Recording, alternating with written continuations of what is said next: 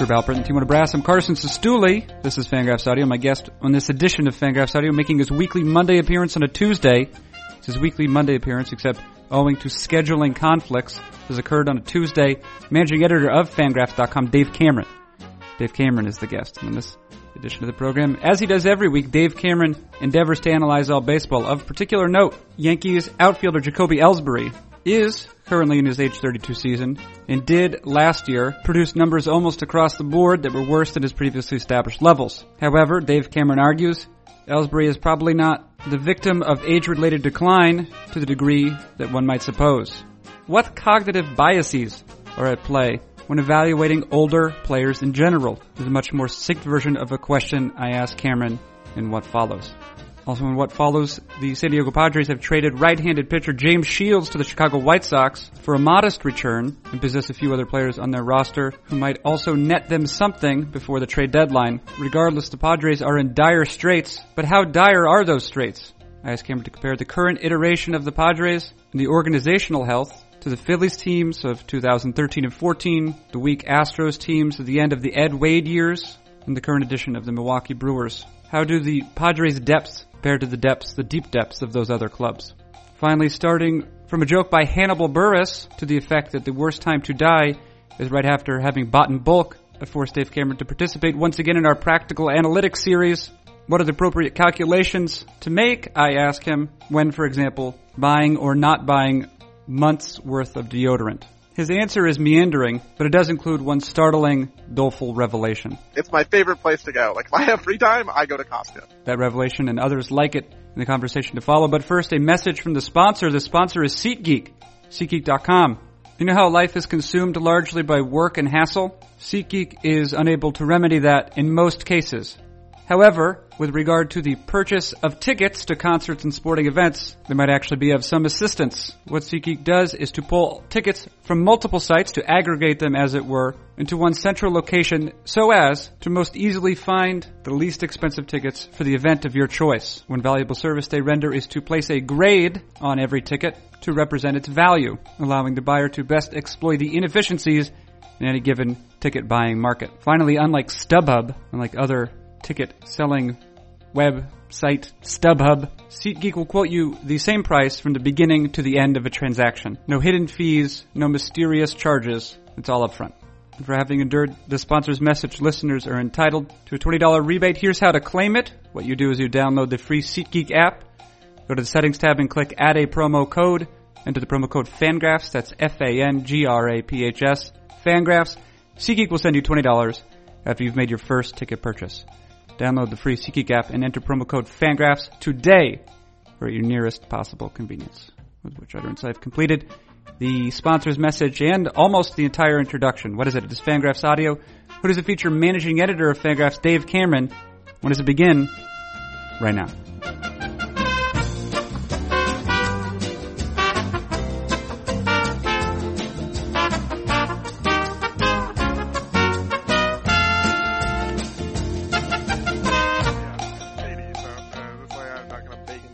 Are you standing? Well, I'm leaning on my car. Oh, interesting. Yeah. All right. Practical analytic. Are you ready for your practical analytics? Sure. Okay. Here it is. I was recently watched a Netflix documentary / special featuring American comedian, not world famous comedian, but relatively famous comedian Hannibal Buress. Oh yeah, I've heard of that guy. Sure, yeah, he appears in a number of sitcoms. He got famous for outing Bill Crosby. He got most famous for that, yes, yeah. But he's been around for a while. And there's recently a Netflix documentary featuring him at the Edinburgh Fringe Festival. Okay, which is it's like a month-long thing. He does like a show every day for a month, so like 28 consecutive shows, something like that. And at some point, he tells a joke, or I think you hear a couple versions of it, and he's talking about buying in bulk. And one of the things he says is that probably the worst time to die is right after you've bought in bulk, because you've bought a number of the same item. You spent quite a bit of money. Of course, if you're dead, maybe you don't care about that. But my point is that you understand what I'm saying. I think that would actually be very courteous to your I don't know, the ones you leave behind, because then they could have like a funeral party with all of your food. Well, it depends. Like they wouldn't have to go to Costco. They could be like, look at all this cheese dip we have. So he's talking about, so he's been maybe at like a Walgreens or something, and they have a sale on deodorant. So he buys a bunch of deodorant, and he goes up to the counter. The cashier says something to the effect of, someone must be very stinky. And he says, no, this is a great deal on deodorant. I'm buying a bunch of it so I don't have to see you as often. Okay, right. Yeah. Here's the thing. When deciding to buy in bulk, what are the various calculations that one must complete in order to decide? I mean, for example, if you were to find tortilla chips that you really enjoyed and they were half off, should you buy all of the tortilla chips were there if you know that you were going to eat these tortilla chips all the time? So unknowingly, you have asked the exact right person, because my wife's actually convinced that I should like just live at Costco. Okay. Like, it's my favorite place to go. Like if I have free time, I go to Costco. It's not entirely true, but it's the reputation I've earned because I go to Costco so frequently. Yeah. And I do really like Costco. Like I buy my clothes at Costco. I buy a lot of our food at Costco. I'm a big fan of Costco. So I actually do this calculation pretty regularly because Costco, as you know, sells 75,000 pounds of mayonnaise at one time or something. And also funeral or like caskets as well. Is that right? Not at my local one. They don't have, but maybe you could like special order them. It's possible. But I will say, like, you know, some of the things that we've discovered, I was actually thinking this last week because we buy whole milk for our son. Like, after he switched after the first year they're on breast milk or formula, and then at 1 year old they switched to whole milk. So we switched to whole milk, 5-6 months ago. It was significantly cheaper. I was very excited to get away from formula. But we buy the Costco whole milk, which is, I don't know, $1 cheaper per gallon than the regular store or something. So it's not a dramatic savings. But Costco, for packing reasons, makes their gallon milk shape different than every other grocery store in the world. It's not the traditional little handle and the round. It's kind of a square, rectangular shape, so they can pack it on pallets because, you know, that's how Costco moves everything. So the Costco milk is insanely difficult to pour. Like the pouring system, it was invented by a 2-year-old or something. Like whoever invented the way to pour milk out of the Costco milk container should be like, you know, not a design specialist. Launched into a moat of dragons or something. Like this guy is not successful in life. Although he probably made a lot of money selling this design to Costco, so maybe he is. But, so I probably spill, I don't know, at least 10 to 15% of the milk that we purchase pouring these bottles for my kid. No, wait a second. Is it difficult to pour into just like a regular adult glass? It's difficult to pour, period, because it's like the hole is on the top instead of on the side of the container, like you would expect for something of this shape. And then you have to like tilt it, and the only way to pour correctly with the Costco milk jug is to pour like really fast. Like you have to aggressively pour and then be done. So you can't, there's like no conservative way to like kind of just go carefully. Like if you go carefully, it's going to go everywhere. Right. So so accuracy is key here, but it's beyond the demands of a normal person. It sounds like. Yeah, I think that this could be an Olympic sport, pouring the Costco milk. It should be like maybe in the extreme games, like that. It's like, yeah, we're gonna have like snowmobile surfing and then also Costco milk pouring. Okay. Anyway, the point is that I think I do not come out ahead buying the Costco milk because my savings goes on the counter. Okay. No, all right, but that does not answer the question. How much when Hannibal Buress is buying deodorant? Yeah. He looks at the price, and then he looks at the number of units he could buy, and he also has to look at the chance that he's going to use all of them. Correct. So what if they were free, for example? Should he, in theory, take all of the deodorants? Well, I think you also at that point, if it was free, you would hope that there was some market for this, and you could just become a reseller of Costco's chips, and you'd be like, hey, or the deodorants or whatever, and you'd be like, sweet, I'm going to go make $1 per bag or something, selling to people who don't have warehouse memberships. But I do think like, so I've purchased deodorant at Costco before. It comes in a 5-pack, and it's whatever, like $12 or something. So it's, you know, significantly cheaper than buying individual at some other store. And then my wife has like vetoed the deodorant. She's like, that deodorant smells terrible. So then I have 4.5 deodorants. Like, what are you going to do with 4.5 deodorants? So that's the risk. Yeah. So that's the risk of buying in bulk. Yeah, exactly. Is you're taking on a larger commitment. It's like a long-term contract, right? It's signing a 3-year deal with a relief pitcher, where Wait, maybe did you switch deodorants just because they had it at Costco? Oh yeah, yeah. I do like Costco quite a bit. I can't. How could you switch deodorants? That's such an intimate thing. I don't know what you do with your deodorant. No, I wouldn't describe my just say it's like the same one. I mean, I use the same one my father did and his father did. You have like a family heritage deodorant? Well, it's just like, I mean, scent is such a like, primal. Is it like part of your sigil? All right. Well, listen, I don't know. What did you say, sigil? Sigil, yeah, like a family crest. Oh, that's great. I'm gonna look that up later. All right. You don't know the word sigil? You know what? This has turned into mockery. Let's get into let's talk about the Padres instead. Okay. I think they bought it in bulk on Matt Kemp's contract, and they really wish they had gone to a dollar store. They did buy in bulk. Well, to make this, so we in a couple of the practical analytics things we've talked about household concerns, right? Yeah. I want you to tell me if the San Diego Padres right now were a house that you'd find on the market. Yeah, it'd be a foreclosure. Okay. Is that true? Yeah, I mean, I think like you would look at the Padres and be like, well, I guess technically it might be a short sale, right? So like for people not familiar with short sales, it's when someone is underwater on their mortgage. They owe more than the house is worth, and they're trying to sell it before the bank takes it from them. So that's kind of the Padres roster is, they owe their players more than they are getting value out of them, and they're like, hey, how do we get out of some of this commitment, which is what they did with the James Shields trade, and what they'll try to do with Matt Kemp probably, is, save us from ourselves, we'll continue to pay some kind of cost going forward, but we would like to dump the rest of this on you. Okay, let's start with the Shields trade, the San Diego Padres. I'll tell you all of the things I can remember about it. Okay. And then you make it good. Then you say something good. The San Diego Padres trade James Shields, who has a certain amount of years in dollars remaining on his contract. And 2.5 years and $56 million. Oh, wow. To the Chicago White Sox for right-hander Eric Johnson. Yeah. Who has bounced between the majors and the minors. He is the definition of a replacement level arm. Okay. And also Fernando Tatis Jr., yeah. Who is what? He's only 17, I think, or something like that. He was part of the international signing class last summer. So yeah, he was a 16-year-old when he signed last July, and I think was not considered one of the elite talents in that class. Okay. How much money did the Padres also send along? $31 million. Oh my. So they had to pay quite a bit. I mean, so what? They think Johnson.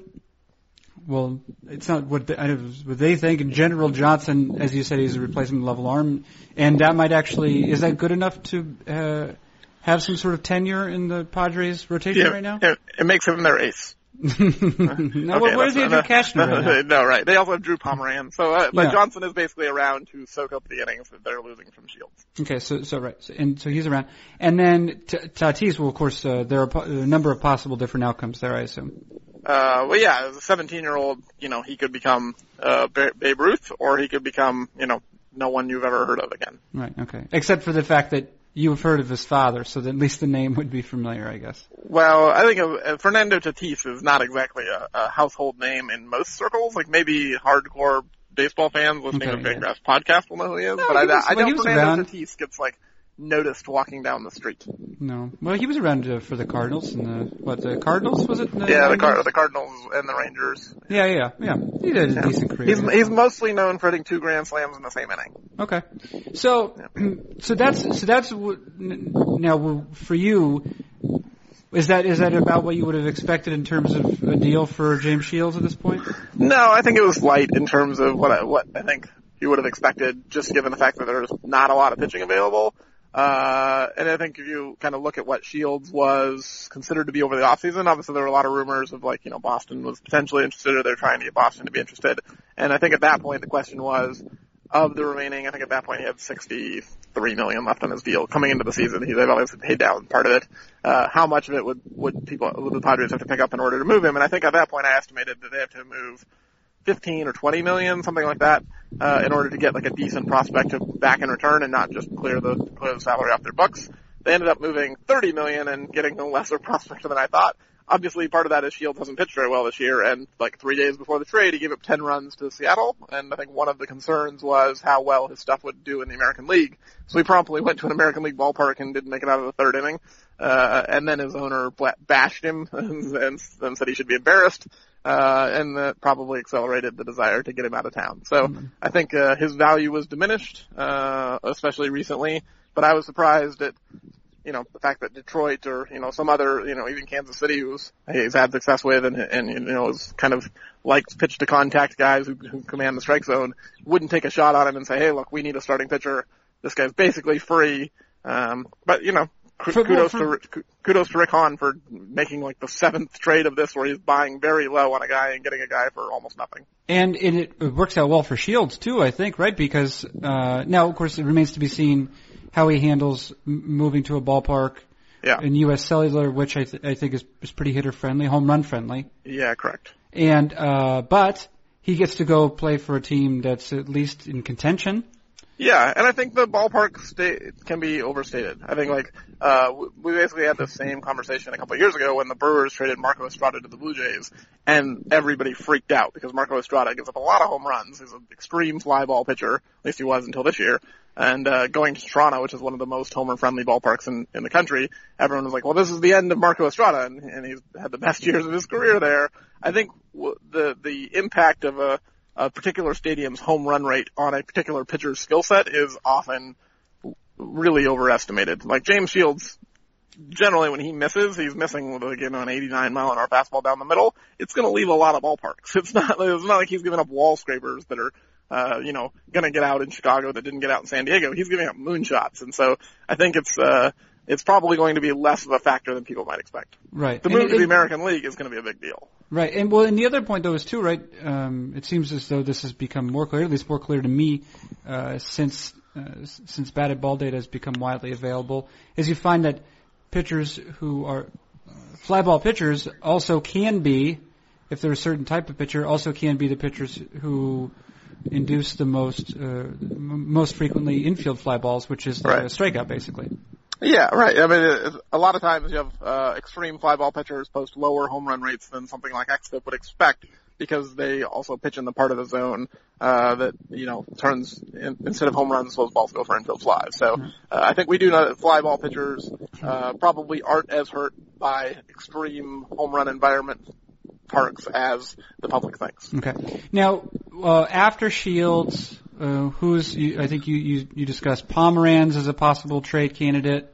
Yeah, which basically Drew Pomeranz and Will Myers are their only two assets of value left. I mean, if they'll get something for Fernando Rodney and like John Jay will bring back some C- prospect. But I mean, like if they want to get a real return like they did for the Craig Kimbrell trade over the winter, you basically are looking at Pomeranz and Myers as like your two guys left to sell. And you suggest that they're at some level they're in roughly the same place that the Phillies were last year. Except for they don't have a Cole Hamels to trade. So, they're in a worse position. So in terms of, if you were to say over the last 2-3 years, if you look at essentially the lowest point for organizations. Yeah. What would be, I'm not asking you to rank them specifically, but who would you throw into that pile? So I think the Phillies of a year ago, before they let Ruben Amaro go and kind of pivoted and went a different direction, were probably near the bottom, but they also have a higher floor than most people because they can run a $150 million payroll as soon as they're good again, and they can ramp up pretty quickly. They can spend a lot internationally. So I think the Phillies is like a major league team. We're pretty close to the bottom, and they didn't have a lot of assets left after they traded Hamels. But at the same time, they have a quicker return to respectability because of their financial position. I think the Padres and maybe the Astros of when they were losing 110 games a year. The end of the Ed Wade era, is that? Yeah, right. Kind of the right when they switched over to Jeff Luhnow. That was a pretty rough time to be an Astros fan. Maybe the Twins was even a couple of years ago when they were kind of at the end of their run and didn't have a lot of talent left in the farm system and had a couple pretty bad contracts on the books. And but I think the Padres right now, when you look at their financial position, their competition in the NL West, their farm system, their current lack of talent on the big league level, this is about as rough a position as you could say in terms of expected future wins as any team has been, I don't know, in the last 10 years probably. It's barring them drafting like Mike Trout 2.0 at some point in the next couple of years, which could happen. I mean, they could just, hit a home run in the draft and get 5 or 6 really great players and turn this around quickly. But it's going to take something like that, or the Padres aren't going to be good again for 5+ years. So you're saying it obviously anything, almost literally anything can happen. It's unlikely that they would turn it around very quickly.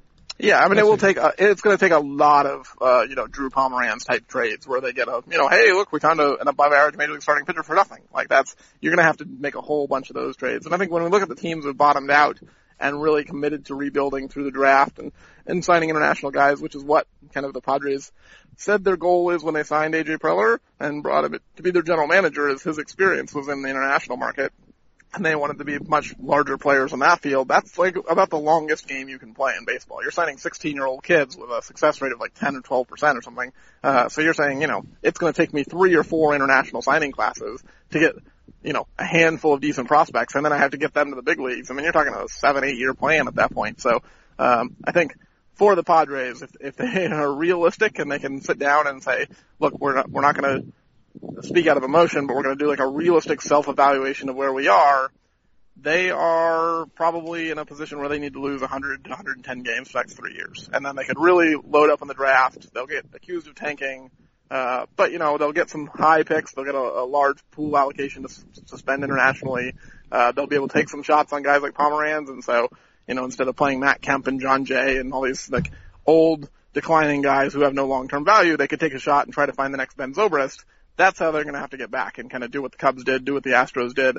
But if they continue to try and like hang around and be like respectable and win 80 games and build their farm system back while they're doing it, they're not going to win for a long, long time. Though you mentioned the Cubs, the Astros, those are pretty progressive front offices that also, in addition to being able to, find high-end talent or trade for high-end talent prospects, they've also found, Tommy La Stella has provided meaningful plate appearances for the Cubs this year.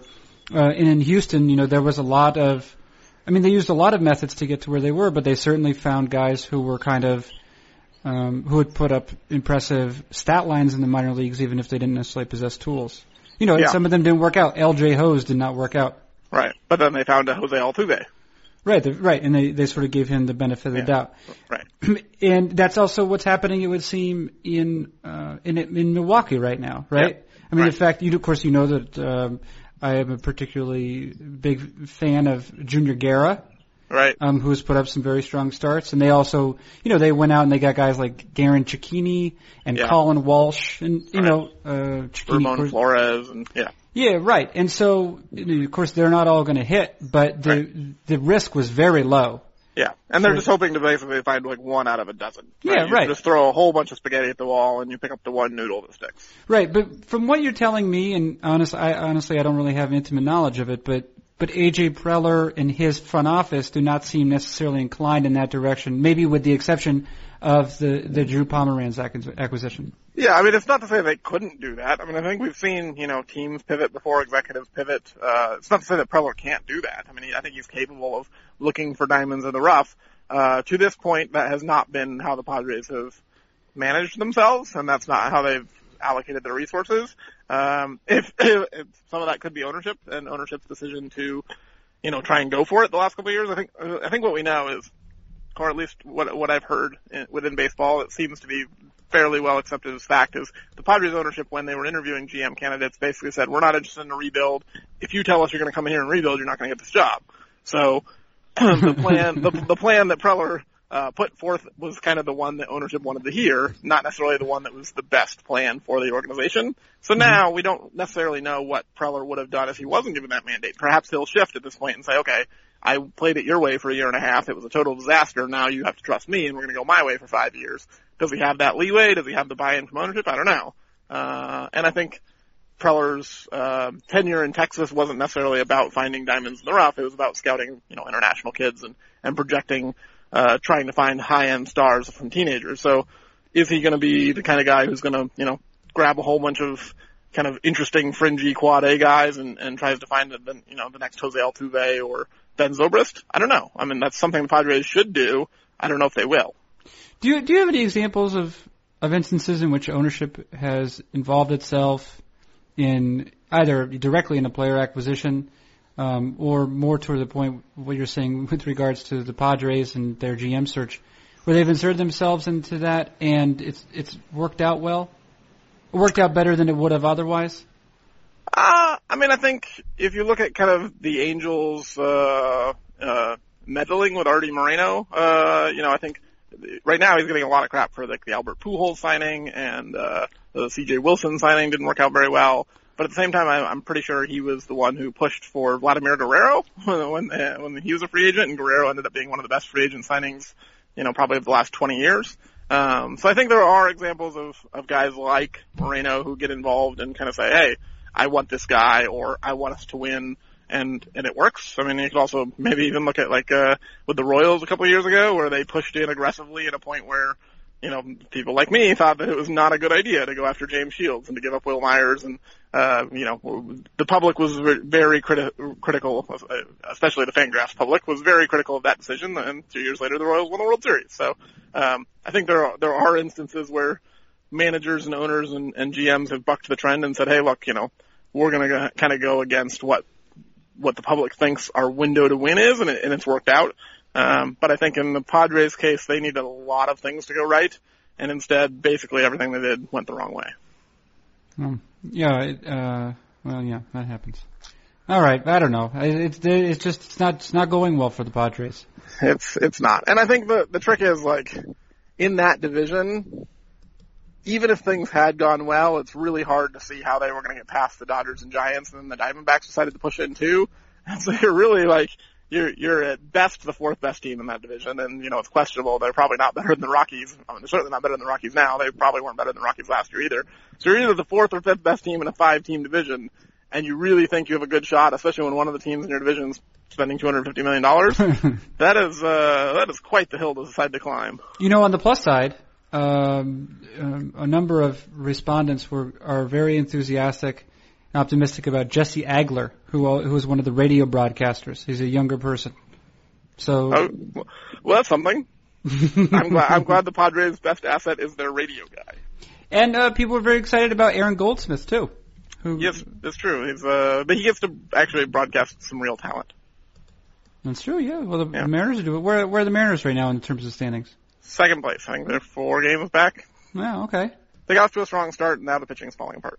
Yeah. Where's Felix Hernandez these days? He's on the disabled list, but not for the reason that people expected, because, he's throwing 89 miles an hour, so I think everyone kind of like, oh, Felix probably hurt, and we've written articles to this extent of like, it seems pretty likely that there's some kind of injury here, and then he goes on the disabled list with like a calf strain. Not necessarily the injury we were expecting. I know that you probably divorced yourself a little bit from the Mariners organization. Is it a little bit easier to kind of look at them now? Well, I think I wrote about this last year, where I would say my fandom is basically dormant at this point. It's mostly gone away, where I don't actually even watch that many Mariner games anymore. Like I used to stay up and watch almost all of the 10 o'clock starts, and now that's a pretty rare occurrence. You also have a small child. Right. That's one of the reasons. I have other things in my life to occupy my time. But yeah, I think in terms of like, if they go on a losing streak, it doesn't affect me emotionally at all. If and when you do move to the West Coast, Dave Cameron. Not if. We are moving. You're moving. And when you return to the West Coast, what time are you going to be getting up Eastern time? Probably in the same range. So my hope is to keep basically the same schedule I have now, but just, on West Coast hours. So right now I generally get up around 9 or 9:30 in the morning after staying up till 2 or something. And so there I'll get up at 6 or 6:30. It'll be basically the same amount of events happening. I'll be up in the same window of time worldwide. It'll just be, 6 or 6:30 instead of 9 or 9:30. Do you do well at 6:30 in the morning?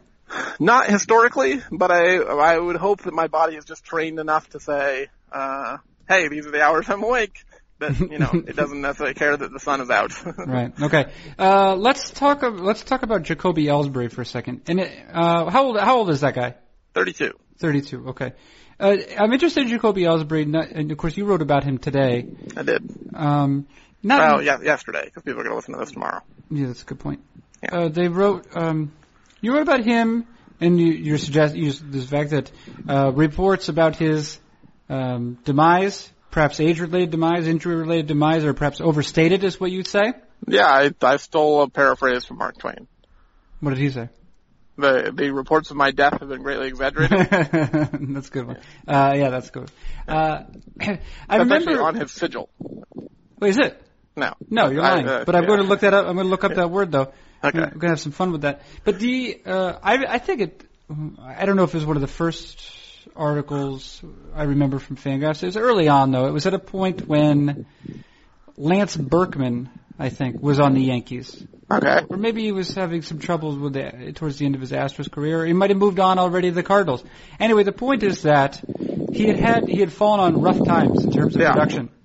And there was generally a great deal of pessimism regarding Lance Berkman, not exclusively because of the poor performance, but also due to his age, and people assumed merely that he had fallen off of a cliff.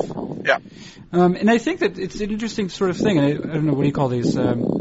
Biases or fallacies? Fallacies that can occur?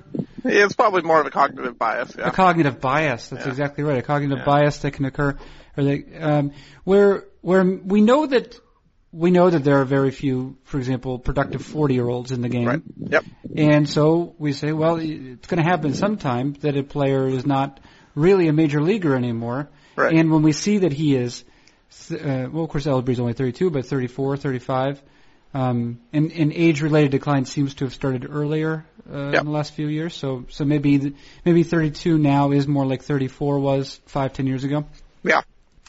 Where immediately it's easy to write off that player immediately, so it takes some careful consideration really to evaluate an aging player, a player who's past his peak. I guess. What do you have to say about that, and also how does it apply to Ellsbury specifically? I think we know one of the biggest problems humans have in terms of analysis is that they're looking for patterns where patterns aren't always existing. So, we're really good at finding patterns in randomness and saying, oh, look at this. This guy hits really well every April for 5 years in a row. Clearly, he's just an April hitter, and it's just really it's noise basically, and we just looked through the data until we found something that was interesting, and then we make a story out of it. So I think humans are just in general too comfortable with fitting data into preconceived ideas, and so anytime we have an older player who has a bad month, it's very easy to do what people did to Ellsbury in April, be like, this guy's done. Or if a good player, good young player, like say Jackie Bradley Jr., not saying that he's not going to be a good player, but he had a 30-game hitting streak, 29-game hitting streak, hitting for power, and everyone's like, Jackie Bradley Jr. is amazing now, ignoring the fact that historically Jackie Bradley Jr. has not been amazing. So then that gets turned into a breakout, and we really overreact to recent performance for very young and very old players, or in Ellsbury's case, not that old players, but guys who maybe are on teams that have a lot of old players. And I think a lot of Yankee fans have seen Mark Teixeira and Brian McCann and Alex Rodriguez and CC Sabathia and all these high-priced, expensive players not performing that well. And it's very easy to just be like, well, here's another 30-year-old who's just, now $20 million total waste of talent. When in reality, Ellsbury is probably still an above-average major league player. What's been going on with Ellsbury? He's had a strange career in general because he had a 32 home run season. But of course, he's been primarily employed as a major leaguer due to his foot speed and his defense and reasonable hitting ability. Yeah, but not superior. Right. Can you remind us how speed players age? Yeah, so it's interesting. Speed peaks very early, so players don't generally get much faster than 23, 24, and it declines from there. So it's very easy for people to look at it and say, oh, this guy's a speed-based player, therefore he's going to be out of baseball when he's 30 to 31. Except for there's a little bit of a hitch, is the guys who are really good athletes and keep their body in good shape and are generally in good physical condition are also the guys who happen to be fast. Those things go together. It's not necessarily a cause but you generally don't see, guys with a BMI of 35 who are in really good athletic shape and keep their body in tip-top condition. So a guy like Ellsbury or, Carl Crawford, who was designated for assignment over the weekend, these guys have the skills that peak early, but they also generally have the kinds of bodies that won't break down as easily as a Ryan Howard or a Prince Fielder or some of these guys. So once they start having knee problems and leg problems, you can kind of see that like Carl Crawford's career basically got derailed because he got injured so many times and his skills really were sapped. And so you can have your skills get evaporated if you have lower half problems. But if you don't have lower half problems, you can end up like a Kenny Lofton or an Ichiro or one of these guys who can basically play till you're 42 or 43 because they stayed in really good shape. They didn't get overweight. They didn't put too much pressure on their knees. And they were able to age really well. So some of these smaller, faster speed and defense guys end up aging some of the best in baseball. And then some of them, once their knees start to go, then they're basically done. So it's a little bit of a mixed bag in that you could say speed guys do decline earlier because these skills peak in their early 20s. But at the same time, good athletes age better than bad athletes. And usually the fast guys are good athletes. How does it apply to Michael Bourne, who is currently taking plate appearances for the Arizona Diamondbacks? Yeah, I mean, I think that's another guy who you'd look at and say, this is a guy who was expected to peak early and did. I think, he was really good in his 20s and has been basically useless in his 30s. Why? I mean, Bourne certainly has struggled with injuries. I think his were shoulder-related, though, not necessarily leg-related. And I don't know that you can necessarily predict, when a guy's shoulder is going to break out or, fall apart on him. So I think with a guy like Bourne, you might just look at it and say, look, this is a guy who, his body type didn't really have anything to do with his injuries, and his injuries caused the decline. Okay. So back to Ellsbury, though. What's his contract status at the moment? So he's got 4 years left after this season. So 4.5 years, and I think $90 million in future commitments plus the remaining 20. Well, it makes 22 this year, so he's probably got like 15 left on this year. So like 4.5 and $105 million or so. Okay, all right, and so that's a lot of money. Yes, a lot of money. What's going to? I mean, generally the Yankees right now, I mean, are they below 500? Yeah, they're a few games below 500. Yeah. Is this the sort of inevitable conclusion of a team that invested in older players and then I don't think they did much during this most recent offseason, did they? Yeah, they didn't sign any free agents this winter. So it is to some degree. I mean, when you have $80 million tied up in Teixeira and Sabathia and A-Rod and Ellsbury and, Brian McCann and Chase Headley. I mean, they have a lot of money tied up in post-30 guys who aren't playing that well, although Sabathia is, kind of reinventing himself and giving them good innings. I think you could say, look, it's really tough to win when you're wasting, $100 million of your payroll or, spending it inefficiently anyway. But the Yankees have $180 million payroll, $200 million payroll, something like that. So they still have enough left over to still put a good team out there. I think the real problem with the Yankees is that their starting pitchers, especially their young starting pitchers, Michael Pineda and Luis Severino, have been terrible this year. So if those guys had, performed even reasonably close to expectations, and then you have a resurgent Sabathia and Masahiro Tanaka's been fine, all of a sudden the starting rotation looks good, the bullpen is great, once Aroldis Chapman came back, so you have 3 dominant relievers at the end. The offense has been okay. I mean, that's not a terrible way to win games, but when the starting rotation falls apart, it exposes a lot of the other weaknesses on the roster. What's that? Severino hasn't he had among the worst, would you say, he had one of the largest gaps between his actual run prevention numbers and his fielding independent numbers?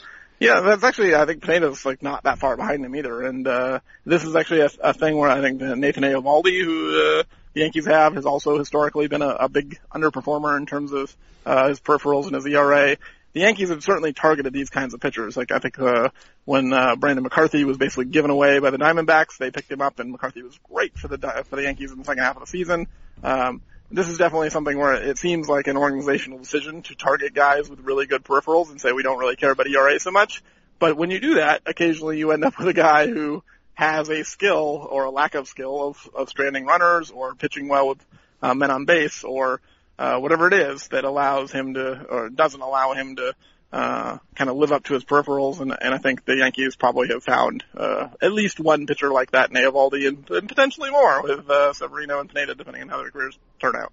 Yeah, so I actually intended to ask you that anyway. This will be the last thing I do ask you was regarding a stat like xFIP, right? Or let's say xFIP specifically, which is dependent on certain statistical indicators, strikeouts, walks, ground balls, ground balls, or percentage of fly balls, however it's rendered. But that's the basic idea. Yeah.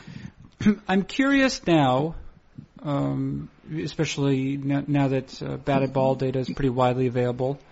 I'm curiously how anything has changed for you as to how you sort of mentally navigate xFIP. And when you see a player's xFIP and you see this sort of strange relationship maybe with his actual run prevention numbers, whether he is preventing runs at a much greater or much lesser rate than his fielding independent numbers would suggest. I'm wondering how you navigate that now compared to how you might have a year or two ago. Yeah, I mean, so I think we've certainly learned that when the batted dips theory came out in 2000, 2001, Boris McCracken kind of was like, pitchers have no control over batted balls. That has been significantly walked back over the last 15 years to now where it's like, okay, well, knuckleballers have control over, the quality of their, the contact against them. Left-handed pitchers, seem to have some. Fly ball pitchers seem to have some. Guys like Marco Estrada who are like infield fly machines. Tall pitchers like Chris Young seem to have some. So we found like a lot of exceptions to the rule, right? Like the rule still applies to 85 to 90% of pitchers in Major League Baseball. But there are, 10% of pitchers that fall to one side or the other. And guys like Tom Glavine have had very long careers where it's pretty clear that they are not conforming to the norm, and they're very good at stranding runners, or in Nolan Ryan's case, really terrible at stranding runners, and you can have pitchers have 20-year careers where they never regress to the league-wide mean, and this is certainly some kind of skill that there can be variance in, and so I think I'm still a firm believer in the fact that the idea of FIP and xFIP applies to most pitchers, and in most cases, they're going to regress back to their walk rate, strikeout rate, ground ball rate, and generally give you about what you'd expect over the long term. But I think at the same time we have to realize like there are pitchers who have either a deficient skill or an excellent skill at allowing weak contact or giving up a lot of line drives or giving up a significantly larger number of home runs than we might expect based on their fly ball rate. And so I think it's hopefully been in the sabermetric community and on Fangraphs that it's become much less of a hard and fast rule of like this guy's xFIP is 3 and his ERA is 6. Therefore, you should expect him to have an ERA of 3 going forward and say, okay, let's moderate this a little bit. If you have a whole bunch of pitchers who have an ERA of 3 and an xFIP of 6 or, the other way around, maybe you'd expect them to come towards 3.75 but not all the way back to 3 because you're believing somewhere in that population of pitchers there are a few guys who really do have some kind of lack of skill that's not going to let them get all the way back to their xFIP. So when you see a pitcher who has a large gap between his fielding independent and actual run prevention numbers, what's the first number you look at after, strikeout, walk, ground ball rates to try and see if there's something there? So the two general indicators are BABIP and lob percentage, right? So it's like hits on balls in play and runner stranding. But then the subset of that is generally infield fly rate. That's the big driver of difference in BABIP. There are others, but infield fly rate's the big one. So if you see a pitcher like Chris Young or Marco Estrada or one of these guys who's running really low BABIP sustainably or consistently, you can say, oh look, he's getting a lot of infield flies. That's actually a skill. We can believe he's going to regress less towards the league average than we might if he wasn't getting any infield flies. And with runner stranding, I think that's the tricky one. Like with a guy like Johnny Cueto, it's really a skill. He's really good at stopping guys from stealing bases against him. And so therefore it's harder for guys who are on first base to score because he doesn't allow them to advance to second base. Controlling the running game is absolutely something the pitcher can do. Some guys are really slow to the plate like Chris Young. And so they're very easy to steal off of, so they're not going to strand as many runners as you might expect. So Chris Young is an oddity in multiple ways. In both ways, yeah. He's like one of the hardest guys in baseball to get on base against, if you make contact. But then once you're on base, he's like the easiest guy in baseball to advance against. Huh, that's interesting. And he's also 6'10", so just a weird player all the way around. Do you think there's a relationship between height and ability to hold runners on base?